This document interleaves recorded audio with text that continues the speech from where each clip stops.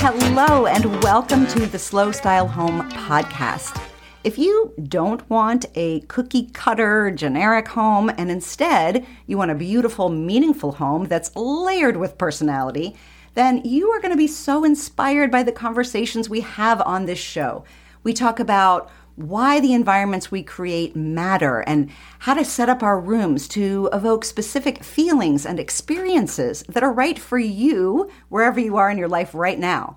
I'm Zandra, your host and creator of the Slow Style Home framework that teaches you how to make really thoughtful and informed decisions about your home rather than chasing current trends that may not last or staying stuck with rooms you hate, feeling overwhelmed with too many choices. Right now, when you join our monthly membership, the Slow Style Society, you'll get a personalized deep dive into your vision of what a dream home looks and feels like. And together, we'll come up with a plan on how to achieve that. If that sounds pretty awesome to you, go to slowstylehome.com and click on Join the Society for all of the details. I'll tell you a little bit more about it later on. Right now, let's just jump into today's episode.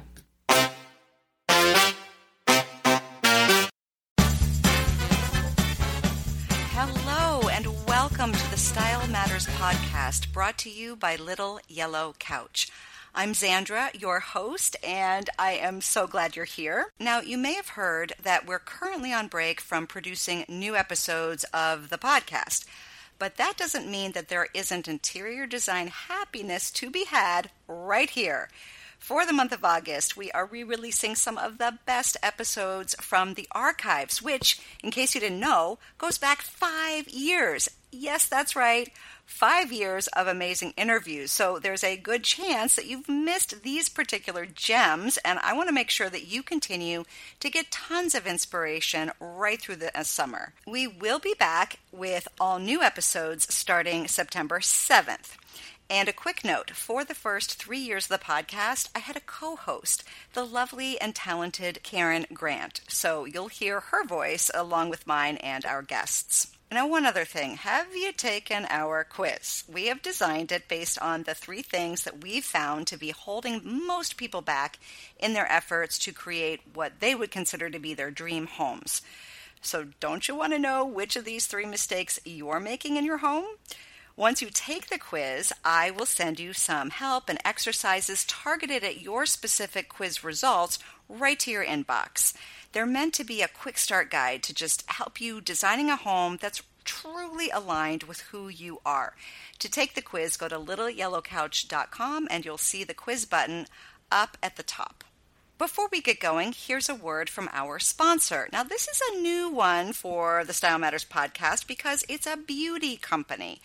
But because I really believe in taking the time to take care of yourself and to incorporate some self-care rituals or routines into your life and make space for them somewhere in your home, I am excited to introduce to you Beauty Bio.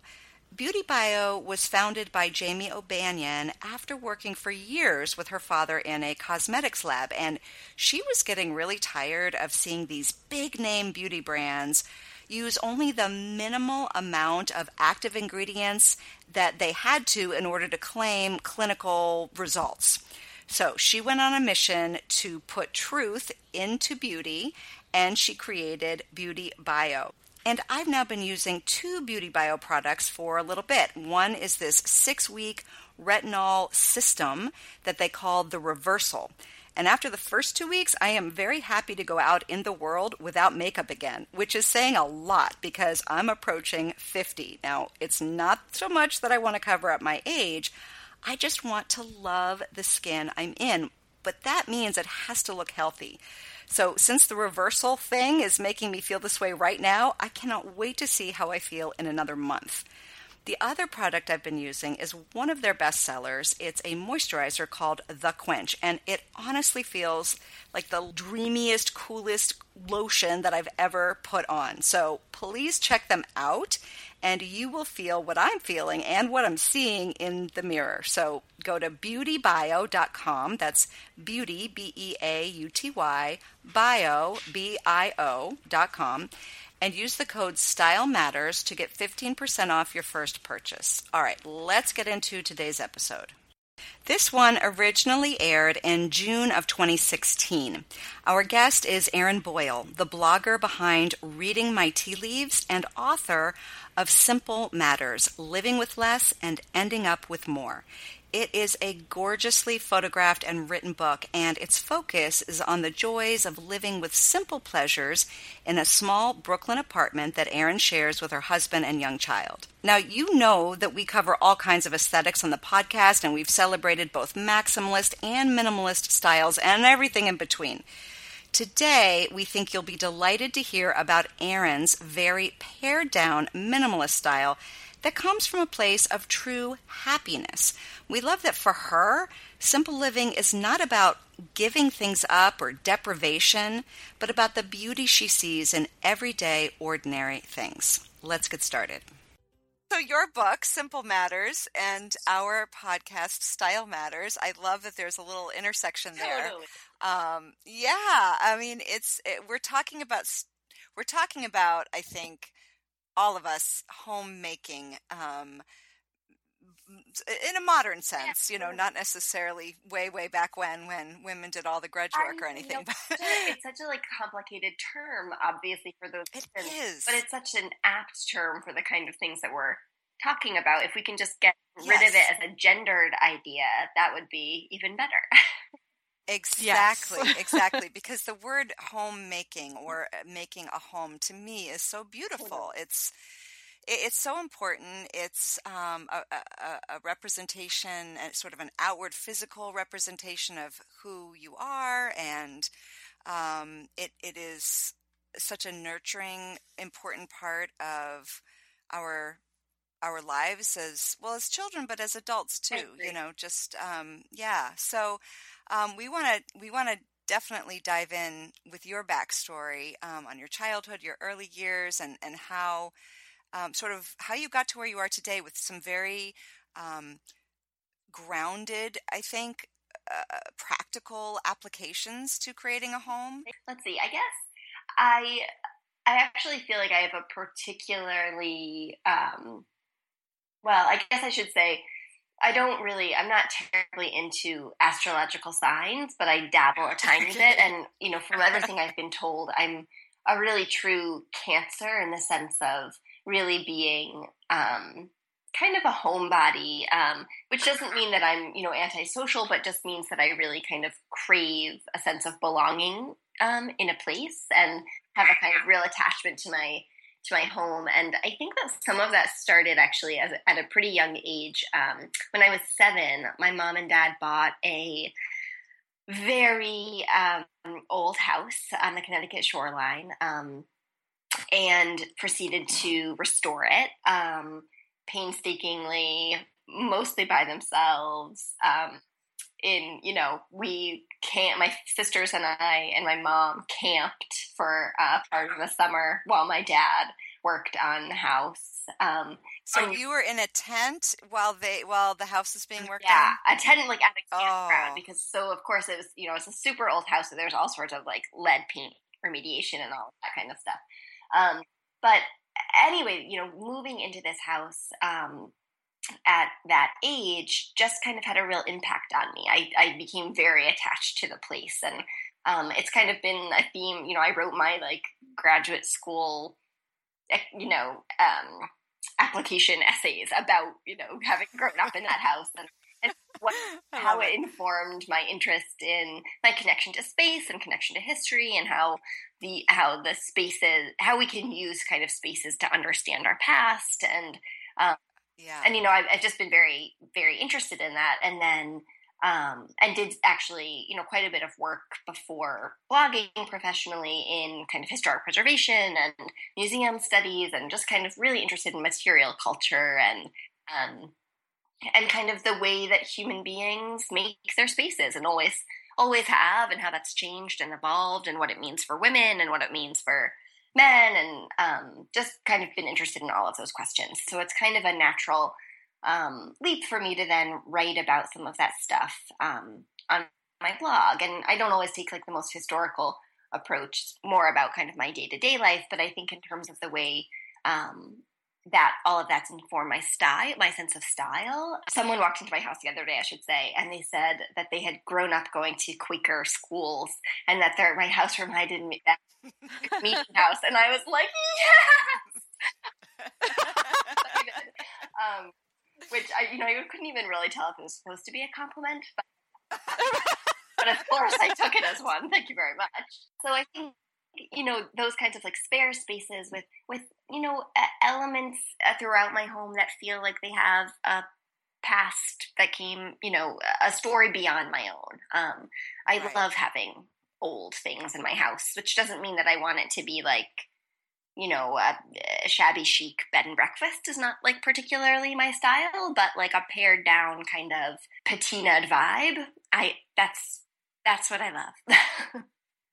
Yeah, I would sort of describe it for our listeners. I mean, not to put you in a box at all, but I would sort of describe it as sort of it has a New England aesthetic. When you go through those old Quaker homes, or you go through those historic homes that have a very simple, everything has simple lines, beautiful, but simple. And a lot of the honey colored woods come out, and it's very peaceful.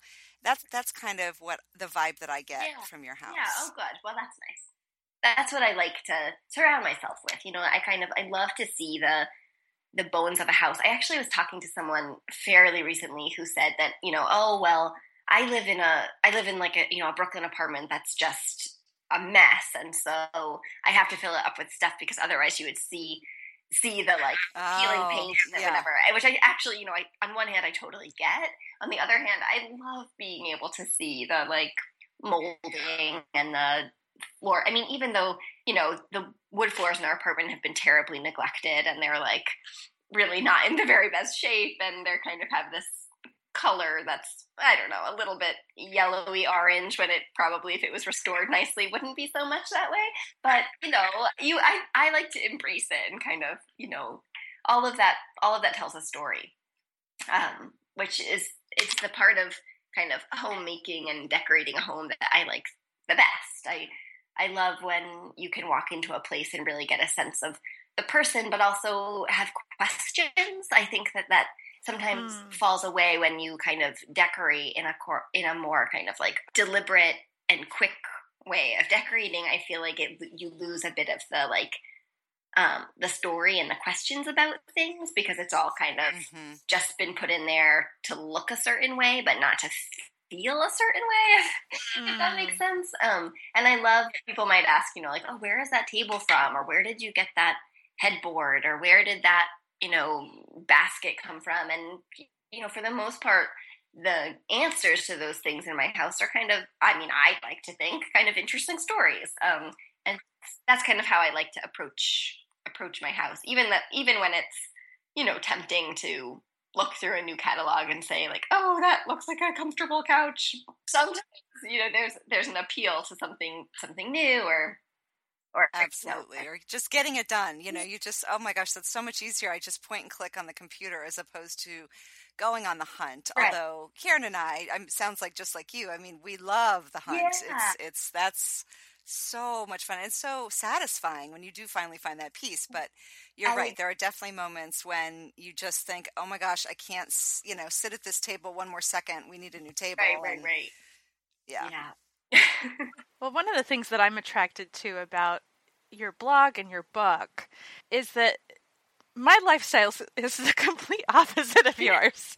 And I mean, not that I'm a hoarder or something, but I'm a collector. I love things that have a story. I love decorating my home with those things.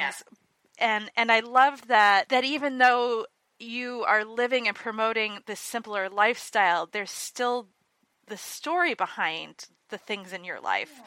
And, I think so many times when I think of sort of pared back minimalist lifestyle, I think of no story, no personality, sort of just, right.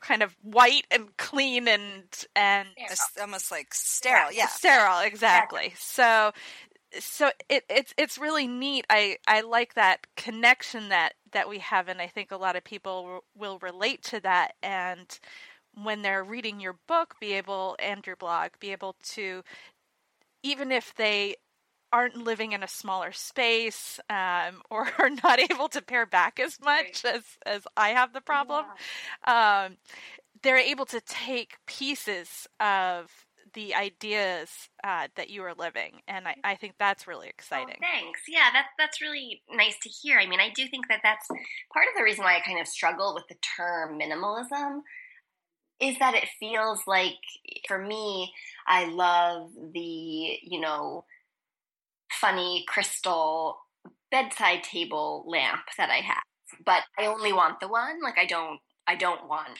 20, where like there's more of a collector, which I on one hand, I really understand it. And I have some of those impulses. Like, I too, I'm looking at like another part of my house right now, and I see this little mother of pearl, little tiny like pill case that I have, belong to one of my elderly cousins. And she, I have just this one and I love it, but I also know that these like exist in the world. And sometimes like seeing that, seeing a collection of something really appeals to me. It's not necessarily something I want in my own house, but I kind of like knowing that it's there.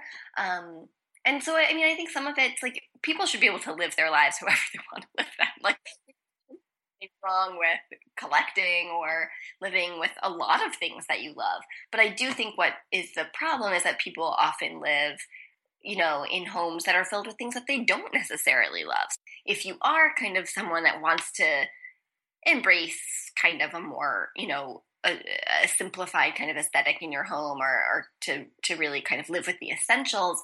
For me, so much of that is an exercise in identifying what you love, not an exercise in getting rid of what you love, So like, I would never tell someone like, well, if you really love all, 4 of those crystal lamps, like you can only, you should get rid of 3 and only have the one. Like, who cares? If you want the 4 lamps, keep the 4 lamps. But if there are 4 crystal lamps that you don't love, but you're holding on to them from some kind of sense of obligation of, not being wasteful, or not them having been passed down to you and needing to keep them, or you having spent money on them and not wanting to give it away because of that. Like, those are the kinds of things that I think, if it's not making you happy, like, let it go. It's all about recognizing you have control over your space. So if your idea of a space doesn't, your idea of an ideal space doesn't look like what you're currently living, I say, like, give yourself permission to say, like, what can I change? And that kind of idea of like taking back some of the control is really, really what it's about, more than, living without things for the sake of it. Yeah, I would definitely say that your book does not come across as a guide on how to deprive yourself.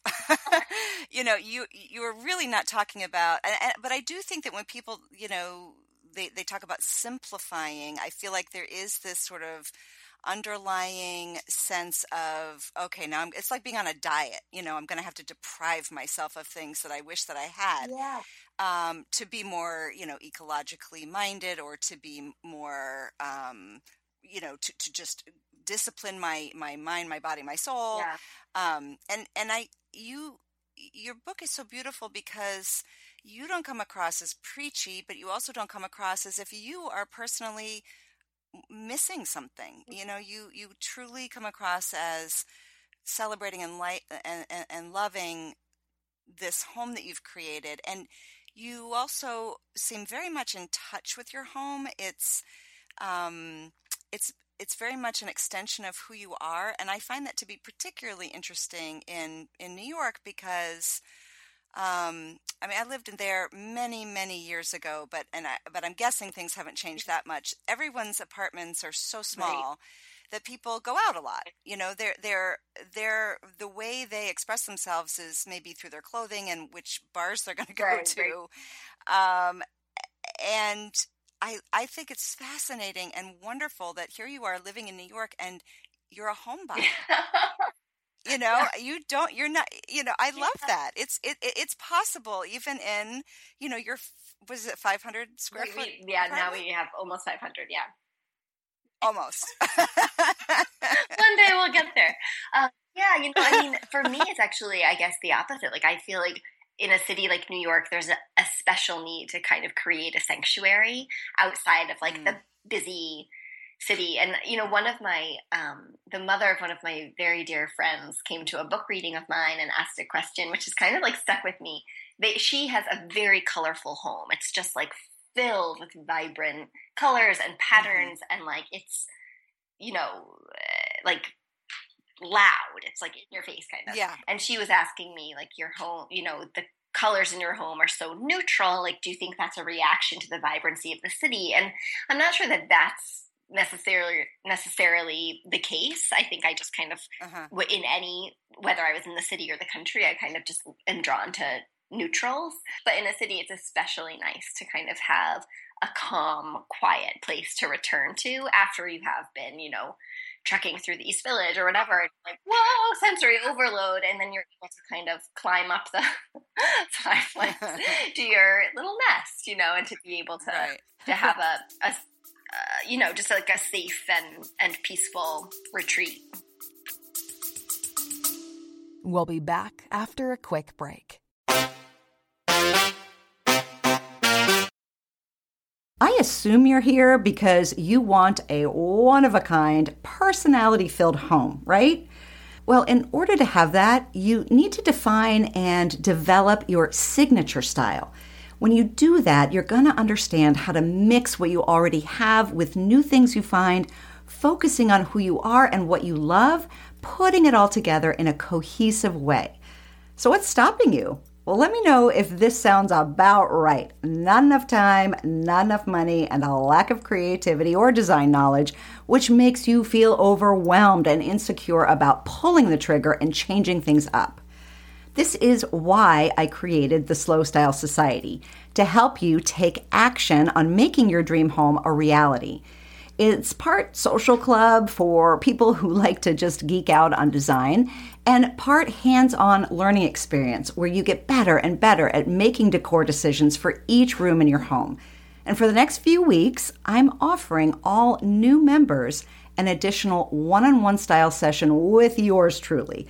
So I'll take you through the lessons so you know exactly what to focus on inside the Slow Style framework, in what order, and you'll have a personalized support system from me to get you there. Go to slowstylehome.com and click on Join the Society so we can get started right away. Let's not wait for that imaginary perfect time to create your beautiful, meaningful home. Again, go to slowstylehome.com and click on Join the Society. Okay, back to the episode.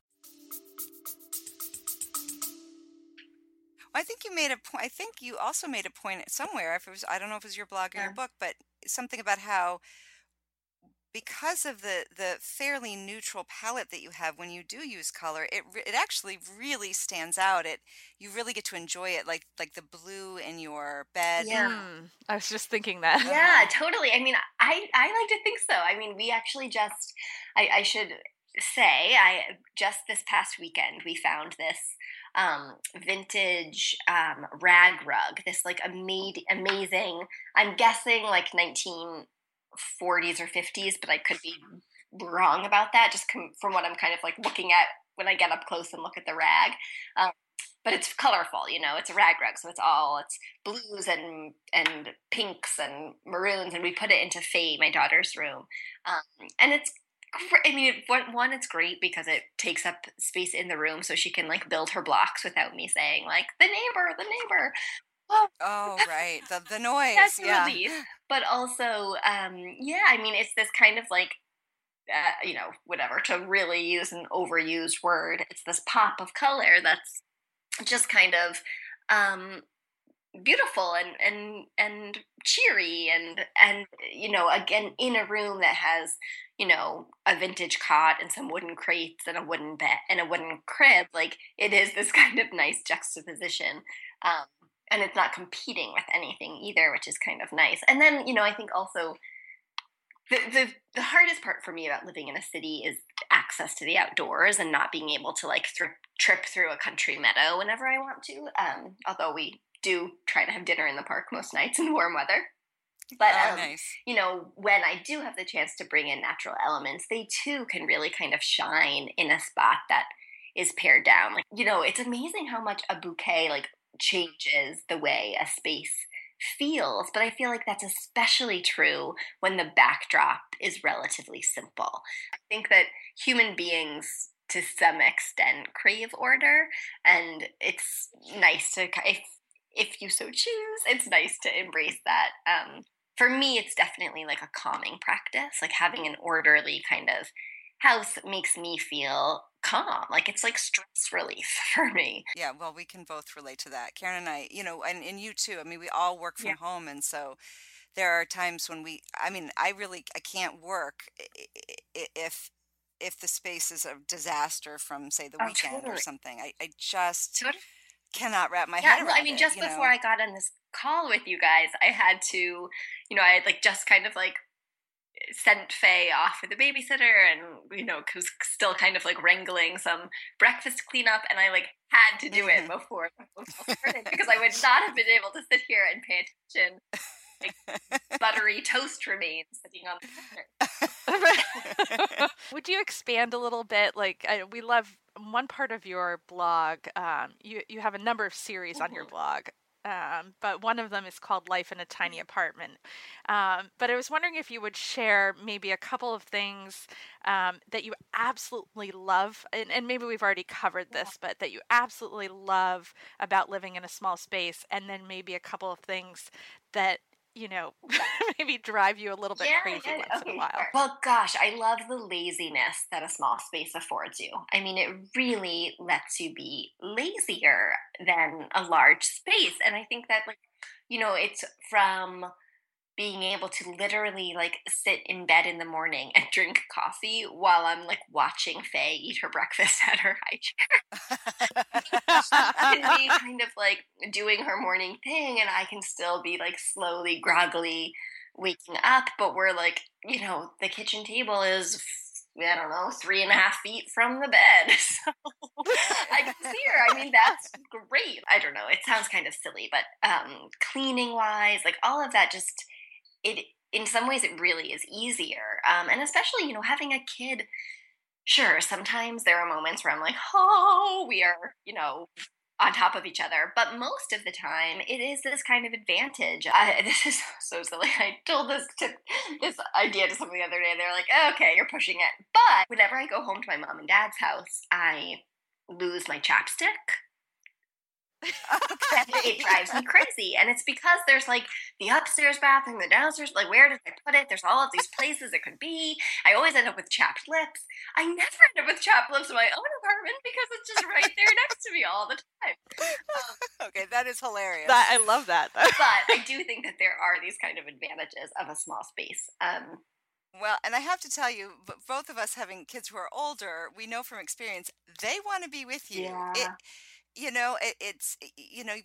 have these houses and we have playrooms or spare rooms for the kids, and it's like they're never there. They want to be with you. So you know what, you might as well not worry about the fact that you are on top of each other, because you would be anyway. Right. And I mean, I have a 14-year-old now, so he's the oldest of the children between Karen and I, and he's just starting to kind of be in his own space. But he would still be fine if we were sharing a space too. I mean, it just takes a long time before they don't want to be with you. Totally. Right, I mean, we even noticed that in that, when Faye was about 18 months old, we'd been all three of us in the same bedroom, and we moved our bed out into this main room, hence the proximity to the kitchen table. And Faye now has the bedroom. And even that, like, she does not play in her room. She plays out in the main room. Right, I mean, right. Well, and I don't live in a huge house. I live in a 1,300 square foot house, which I think by American standards is fairly small. There's only 3 of us, though, my husband and my son and myself. And so it's a good size for us. Right. And I've always liked, I mean, we have a small kitchen. I'd love it for it to be a tiny bit bigger, but I wouldn't mind a small kitchen if it was thoughtfully laid out. Totally, yeah.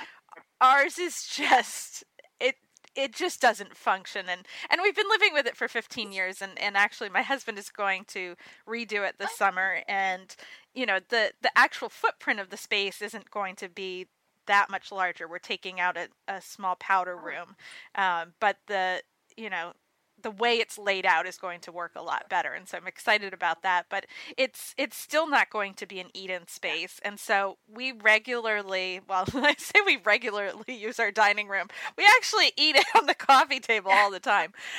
So the truth comes out, but I love that we have one living space, a living room, not a living room and a family room, and we have one eating space. It never ends up getting used. So we actually spend a tremendous amount of time in like a couple hundred square feet of our house, and it's it's sort of funny. I'd love to have a guest room, which I don't have. So there's things on the wish list, but the reality is that before us in this house is over 100 years old, but the family before us raised 3 children in this house, and so much has changed over the last generation in needing these magnificently large spaces. And so right, I mean, that's what's fascinating about just New York and kind of the history of the architecture here. I mean, we live in the top floor of a brownstone that was surely a single family house. So on one hand, and we are definitely in like the garret, we're like Masons. But there's that kind of fascinating kind of architecture that then was, separated into 9 apartments. But then across the river, before my sister moved, she was in an apartment in the East Village, a tenement building with this little railroad apartment that was tiny, smaller than this apartment. And, when it was built, that would have housed a family with multiple generations and a cottage industry, So right. There's all of these like, different ways of living in spaces and the way that changes. And I don't know, I just think it's fascinating to kind of look at all of the different ways your life can, that your living space can be used and that your life can kind of unfold. I was just talking with someone about the loft, and it was this storage. This happens in a lot of New York apartments where they're built as kind of storage lofts because you're not technically supposed to call them bedrooms.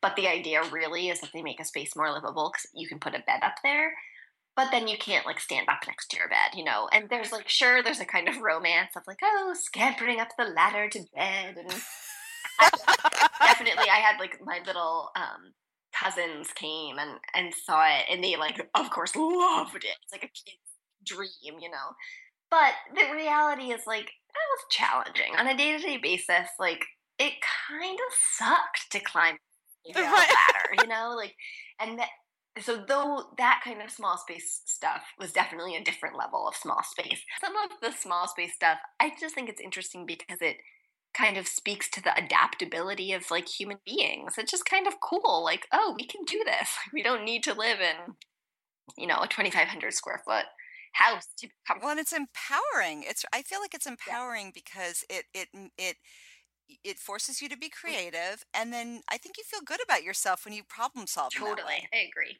100%. I'm feeling sort of inspired. Oh, good. I'm not moving into a 500 square foot apartment, but I feel like Yeah. I mean, we it's fun. It's all relative, right? I mean, the fact that Karen and I both have pretty small homes by modern standards, I guess. And we're perfectly happy. I did have I was very, very fortunate when we lived in Pennsylvania for a while, and we lived in a beautiful row home that was built in like 1870 something. And I had actually moved from a 500 square foot studio apartment that I was living in all by myself in Chicago when we moved to Pennsylvania. And so this thing was, I don't know, 1,600 square feet. And I thought I had moved into a mansion. I mean, I just remember walking up and down the stairs going, I can't believe all of this is ours. And we lived there for, I think, 8 years. And I loved every single detail about the house. It just had all of this wonderful history. And then for some reason we had our first kid and I was pregnant with our second, and I got it in my head, this isn't enough space, we have to move. And I think I was bored too. I do like change. Living in one place for 8 years was really unusual for me, and so I just think I needed a change. And where we lived was very ridiculously affordable. So we got, I think it was like a 2,400 square foot house. It was very big. And within a few months, I got to really experience deep down what it felt like to live in a place that was too big. Interesting, yeah. It was just too much space. It was way too much to take care of. All of our money was now tied up in the house. And we had to furnish it. I mean, we didn't have enough furniture for a 2,400 square foot house. So I love that then when we moved up to the Boston area, we were downsizing. It was so exciting to me to go from bigger to smaller. Yeah. And I'm so glad I had that experience, because I think that if I hadn't, I would always keep assuming that bigger was better and that would make me feel better. Right. And now I know for sure that it didn't. Of course, I had to remind myself that even though we were downsizing we were downsizing, but our mortgage was upsizing because we were moving to Boston. But that took me a while to put that together. That was a bummer. Yeah, I mean, I do think it's interesting. I think we get caught up in this kind of cycle of feeling like we need more, and I think especially we live in a culture right now where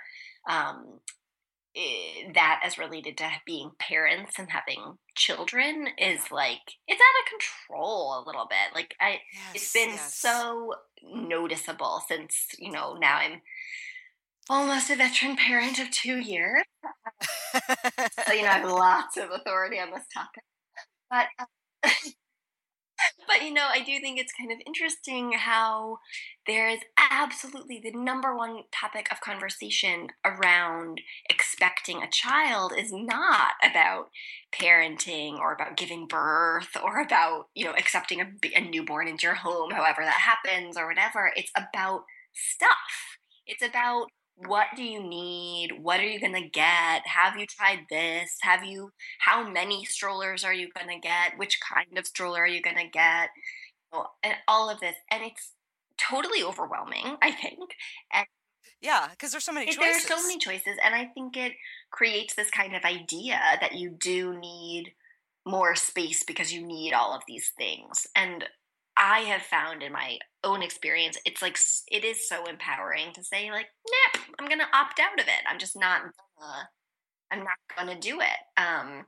And, we survived those few months of infancy without like a bouncy swing. Like, and I'm not saying that that's like, and therefore, I don't know, I like earn a medal or anything, but I didn't want to buy a bouncy swing and have it in my house and feel like I needed more space to house that bouncy swing or whatever. Again, I just want to bring back this point, though, is that you are not choosing to, for instance, not have a bouncy swing out of some sort of moral stance, or your choices are coming, as you've said, because you want to control your situation, and they make you happy. And I think that is so important, and that's what we like about your book, and that's why we wanted to have you on the podcast, because it's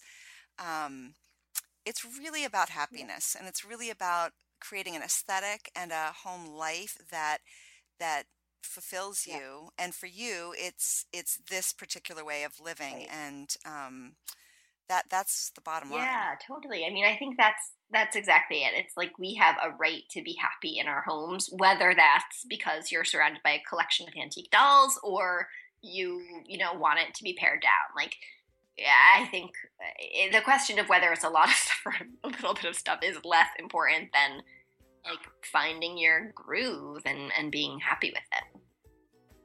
Yeah. Well, thank you so much. Nice to talk to you guys. Yes, well, we're looking at the clock going, oh my gosh, we've kept you over, but we've really enjoyed this conversation, but we do want to be mindful of your time. But it's been delightful to talk to you. You are just such a warm, lovely person. Hey. And it really comes through in your book, and we are excited to share it with everybody. Thank you so much. I'm just so glad that we were able to work this out, and it was so nice to talk to you guys. I can't wait to share the piece with everyone either. Well, all right. Thank you so much for hanging out with me today. It's wonderful to have you here. And if you've liked what you've heard, please rate us on Apple Podcasts or iTunes. It really does make a huge difference. It helps other home-obsessed people find us, and it helps keep us on the air. Also, don't forget to take the quiz, What's the Number One Mistake You Are Making in Your Home, over at littleyellowcouch.com. I will be back next week, and in the meantime, take care.